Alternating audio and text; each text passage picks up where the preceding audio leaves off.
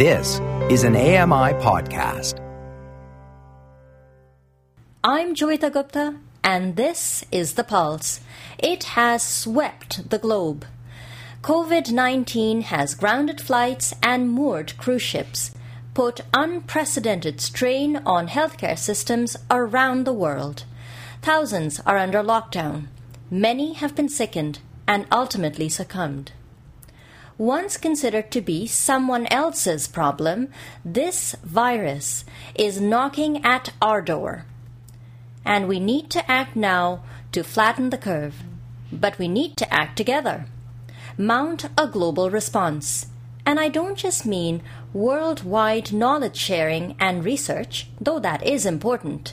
We all have a part to play.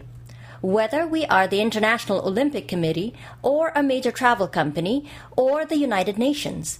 Today, we discuss some transnational perspectives on responding to COVID-19. It's time to put your finger on the pulse.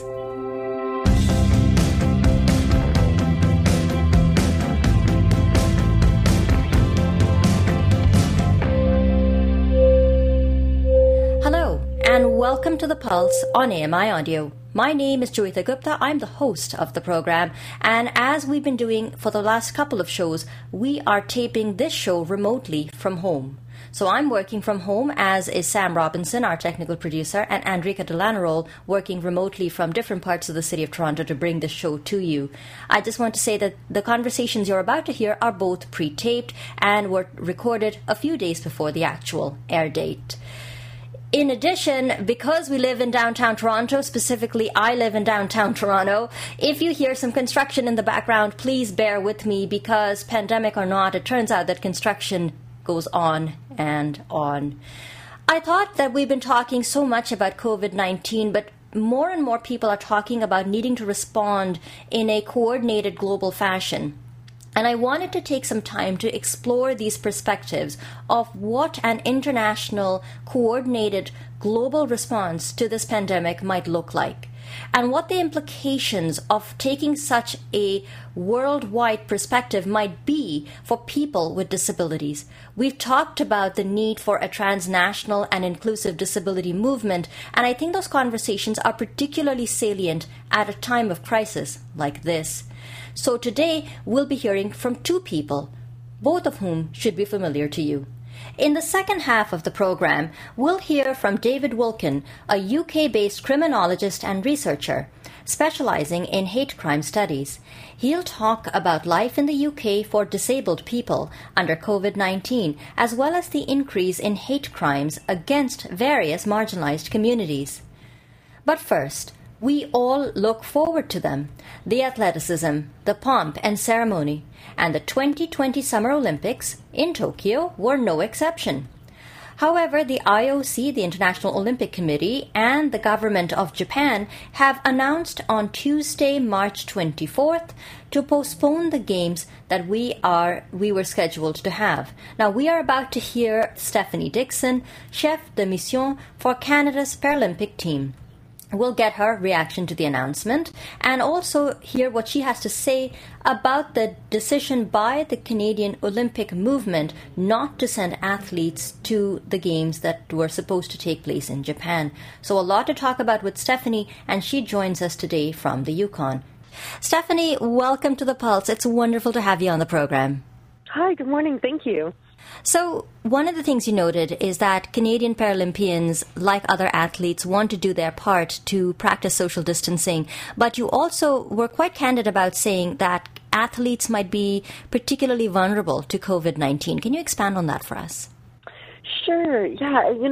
We have some para-athletes who with compromised immune systems, and they are extra vulnerable and at an extra level of risk for contracting and the symptoms of COVID-19. And so, we're concerned about all of our athletes and recognize they're in a very difficult position wanting to prepare to either qualify or compete at the games, but also they need to keep themselves, their families, and the wider community safe. And so this was a position we did not want our athletes to be in.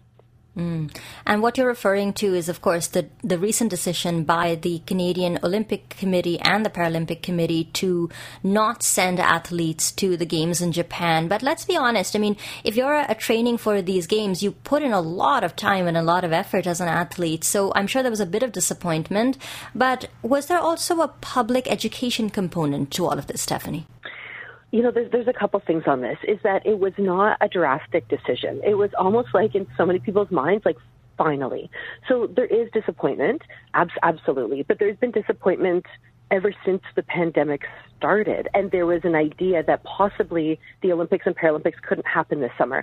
And as we get closer and closer to when the Olympics and Paralympics would have happened this summer, it's scary to think that these games might continue to go on, and we were expecting our athletes to prepare for these games in a crisis. Like, it just, it didn't make sense. It wasn't ethical or responsible to ask our athletes to continue training.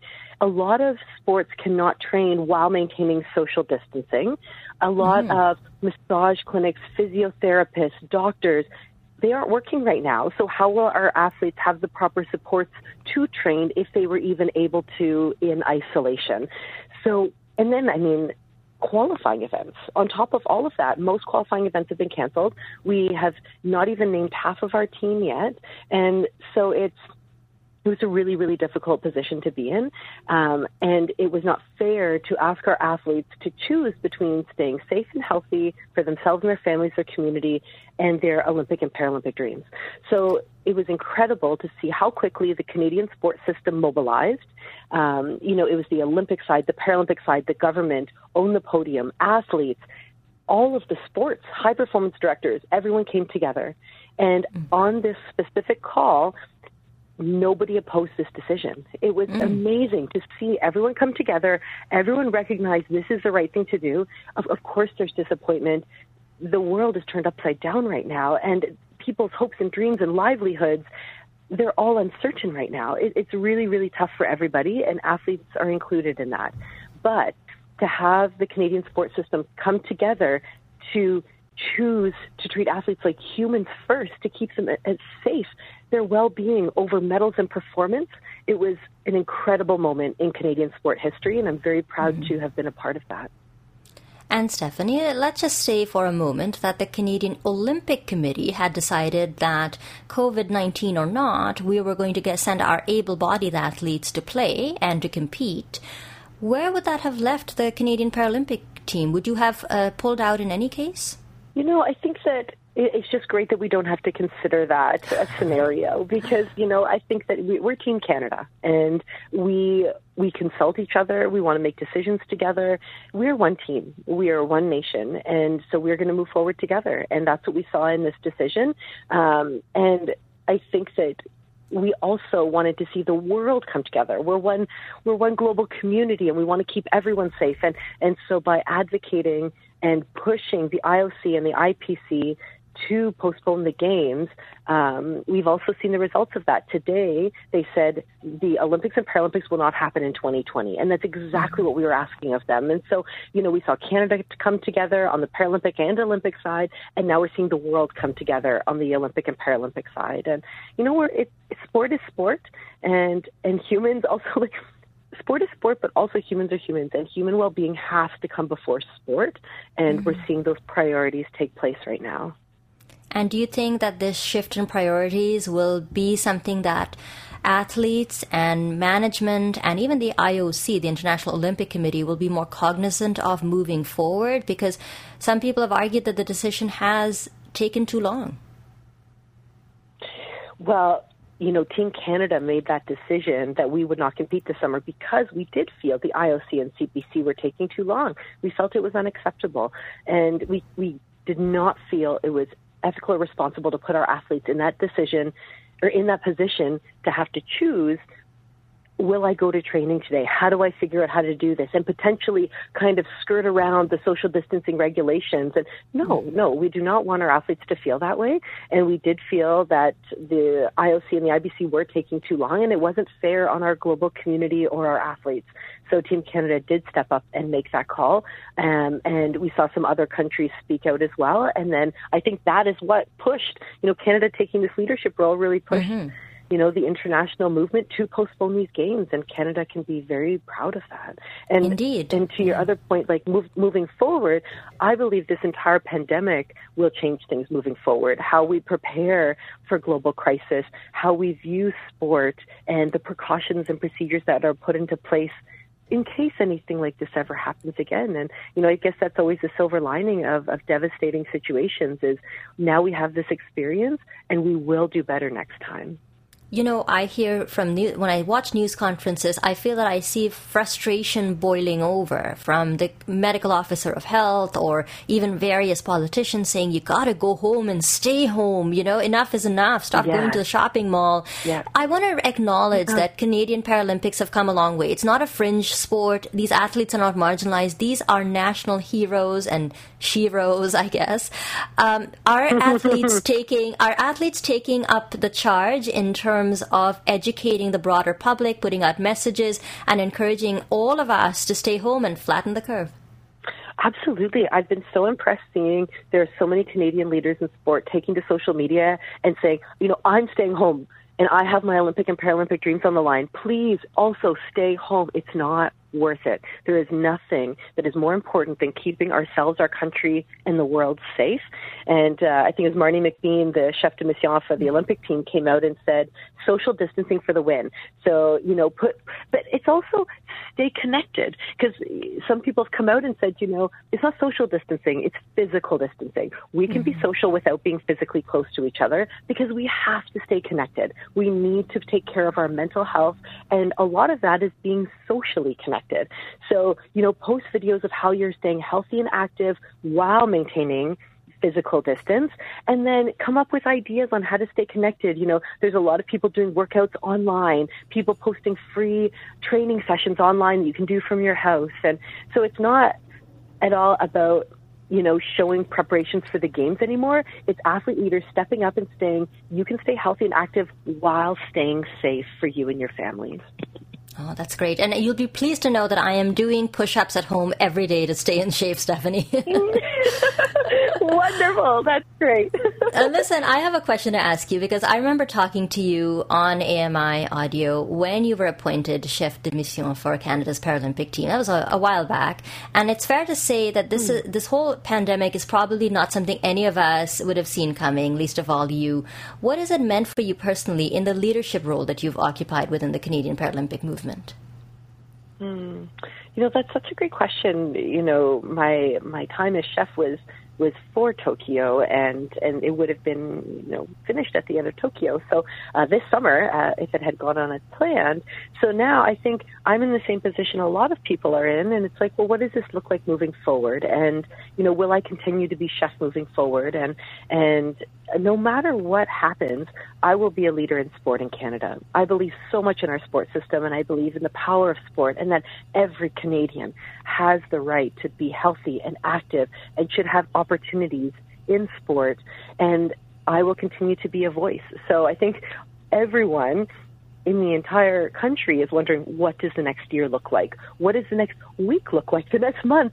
We're all living in very uncertain times. And so no matter what it looks like in title or, in the day-to-day, I am certain that I am a lifer in our Canadian sport system. I will be a leader and an advocate that sport is amazing. It adds so much to our life, and it is a right for every single Canadian. If sport is amazing and it adds so much to our life, what can it add to Canadians who are feeling vulnerable and uncertain at these times? What can you take away from sports and the stories of athletes that can sustain us in what's to come? I think Paralympic athletes have this incredible ability to be such great role models for all Canadians. You see people with such diverse lifestyles, diverse bodies, diverse situations and conditions that they're in, and it is something that everyone can relate to. It's overcoming adversity, overcoming feelings of inadequacy, depression, wondering, how do I fit in? How do I stay healthy and active? And so we should turn to our Paralympians and follow their lead, because so many people are coming out on social media and showing this is how you stay connected, this is how you stay healthy and active. And we all can do it, but we need role models. We need examples. We need to stay connected and feel that we have other people out there who are feeling and experiencing the same thing that we are. So our Paralympic athletes are going to step up. They already are right now, and be leaders in this really difficult time. Thank you so much, Stephanie. We really appreciated that you took a few minutes out of your day to speak to us. Take care and be safe. You as well. That was my conversation with Stephanie Dixon, the chef de mission for Canada's Paralympic team. Let's go a little further afield as we explore transnational issues in responding to COVID-19. You might remember Dr. David Wilkin. He joined us on the program a while back to talk about disability hate crimes on public transit in the UK. We decided to catch up with David and see how he and other people with disabilities were faring in UK given the spread of COVID-19. David had some interesting observations, including a spike in hate crime. Here's our conversation. Hi, David. Welcome to The Pulse, or should I say welcome back. How are you doing yourself given the spread of COVID-19? Has life changed for you quite a bit? Yes, it has.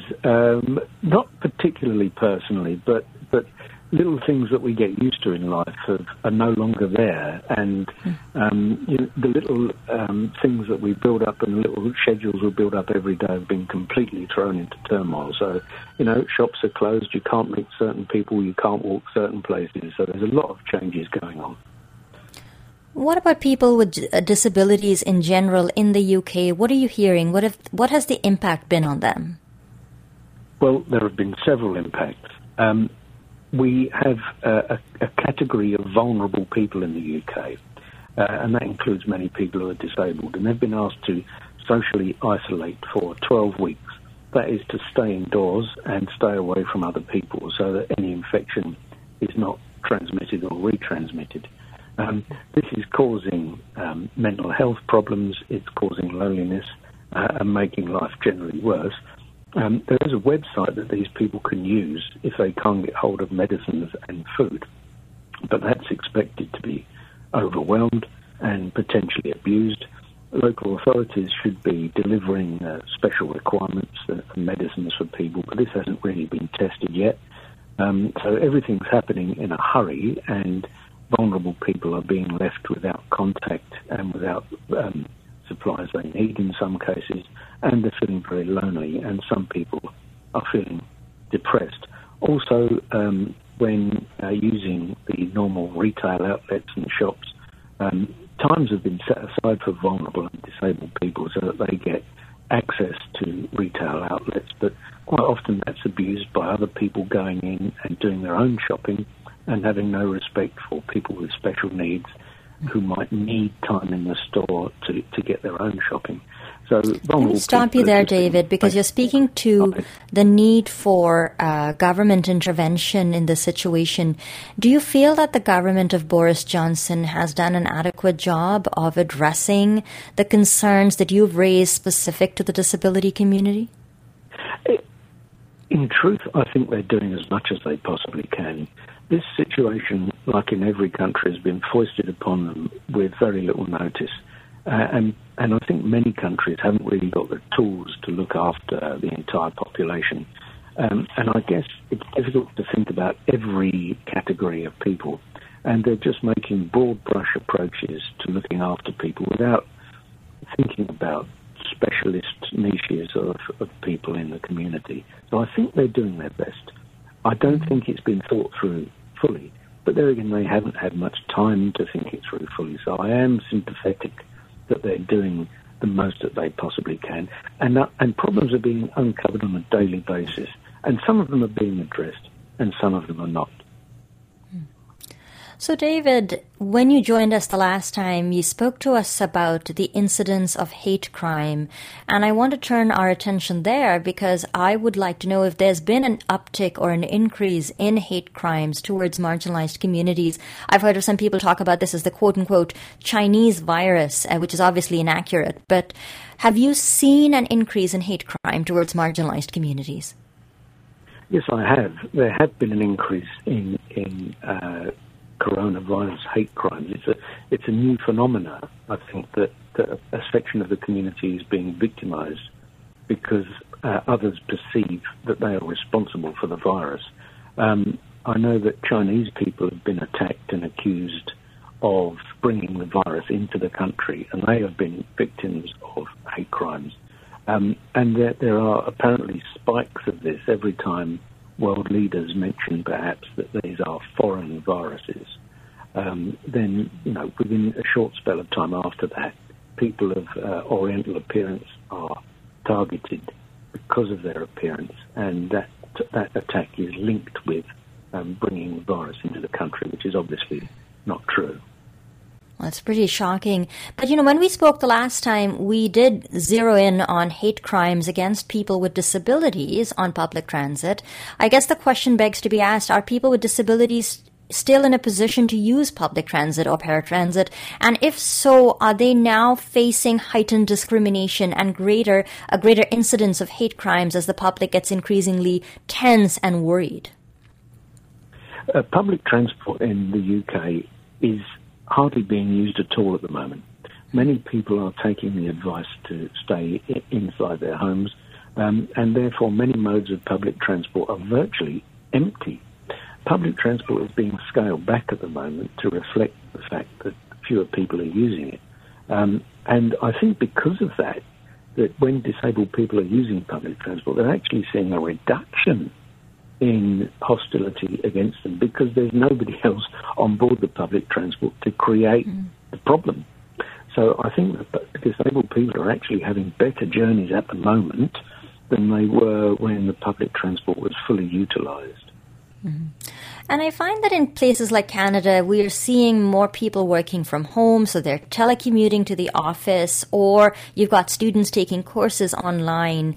Do you feel that some of these things that were previously seen as special or accommodations for people with disabilities will become more mainstream, thereby eliminating barriers to accessing employment and education for people with disabilities? I mean, getting past COVID-19, do you actually see a brighter future for people with disabilities? Yeah, isn't that interesting? Because I think viruses like this, not that we've had them too often, unfortunately, I think change cultures. And I really think there's a cultural change going on now because it kind of levels up the playing field for disabled people when many able-bodied people are in exactly the same position of taking online lessons, for example, or participating in message boards and blogs. Because that way, disabled people are not usually at a disadvantage and they can express themselves in some kind of equal way. And it may well be that this can produce a great enlightenment in terms of education at all levels, where we can take away the physical classroom and move perhaps towards the virtual classroom, which offers greater equalities to some people, but of course not everybody. The other interesting component that I've observed in Canada is that usually we see quibbling between different levels of government, but they seem to be working fairly well together, and we see less polarizing discussion and divisiveness in public discourse and political discourse. Do you feel that one of the changes that will come out of this, likely to the benefit of people with disabilities, is cohesive action from different levels of government, whether it's the municipality or the borough or, the central government in the UK? Do you see these different entities maybe working in step moving forward after COVID-19? Yes, it does look like it in the UK because most of the information seems to be coming from the Prime Minister. They give regular press briefings which are on national TV, and it seems that there is a collaborative way forward. Unfortunately, what that's also leading to is mixed messages. Sometimes the messages from the top are not powerful or clear enough, and that's leading to many questions being asked. For example, people are told that they're vulnerable and should remain in their home for 12 weeks. Then people ask, who is vulnerable? Who isn't? Why am I not vulnerable? Why are you vulnerable and somebody else isn't? So quite often the messages are strong and clear, but then as soon as people start thinking about the information, even more questions arise which are not answered. So the national press bulletins are very strong and very powerful and immediate, but the questions that arise afterwards are often not dealt with. And if they are, it's sometime later that these points are actually dealt with. Well, as you pointed out, David, I think none of us really saw this one coming, including government, and everyone's doing the best that they can. I just want to thank you for taking a few minutes out of your day to speak to us on the program and sharing some of your perspective and filling us in on what's life like for you and for people with disabilities in the UK. Thank you so much. Thank you very much. Thank you. Bye-bye. And I hope you stay safe and be well. Thanks again. And same to you. That was my conversation with Dr. David Wilkin, a researcher and criminologist based out of the UK. If you missed my conversation with David Wilkin or my previous conversation with Stephanie Dixon, the conversations you heard today are available as a podcast and can be downloaded from your favorite podcast platform.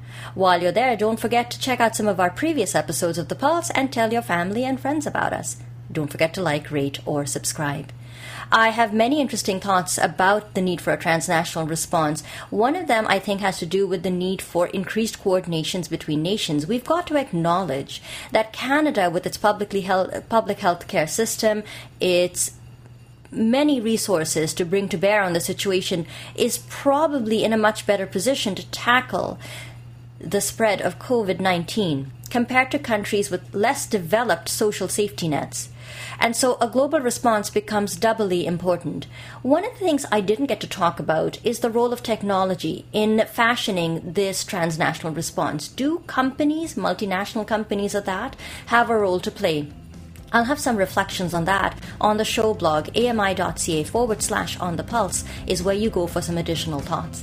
I'd like to thank my guests today, Stephanie Dixon and David Wilkins. The Pulse is produced by Andrika Delanarol, Sam Robinson, Andy Frank, the manager of AMI Audio, with special thanks going out to Paula Deneen, the supervisor of AMI Audio Technical, who enables these remote broadcasts. Thanks also going out to the many frontline staff and service workers, including caregivers, who are doing essential jobs to keep our economy going at a time like this and allowing the rest of us to live our day-to-day lives with minimal disruption. Thanks for listening to the program and being a part of the conversation. Find us on Twitter at AMI Audio. Use the hashtag PulseAMI if you have something to say. Also, feel free to write us an email, feedback@ami.ca, or pick up the phone and give us a call. Apparently, it's in fashion again to call people. So, 1-866-509-4545. That's 1-866-509-4545. And let us know if we have your permission to play the audio on the program. Whatever your means of communication, please feel free to reach out. And everyone stay safe, be well. Until next time, this has been The Pulse on AMI Audio, and I've been your host, Joeita Gupta. Have a wonderful rest of your day.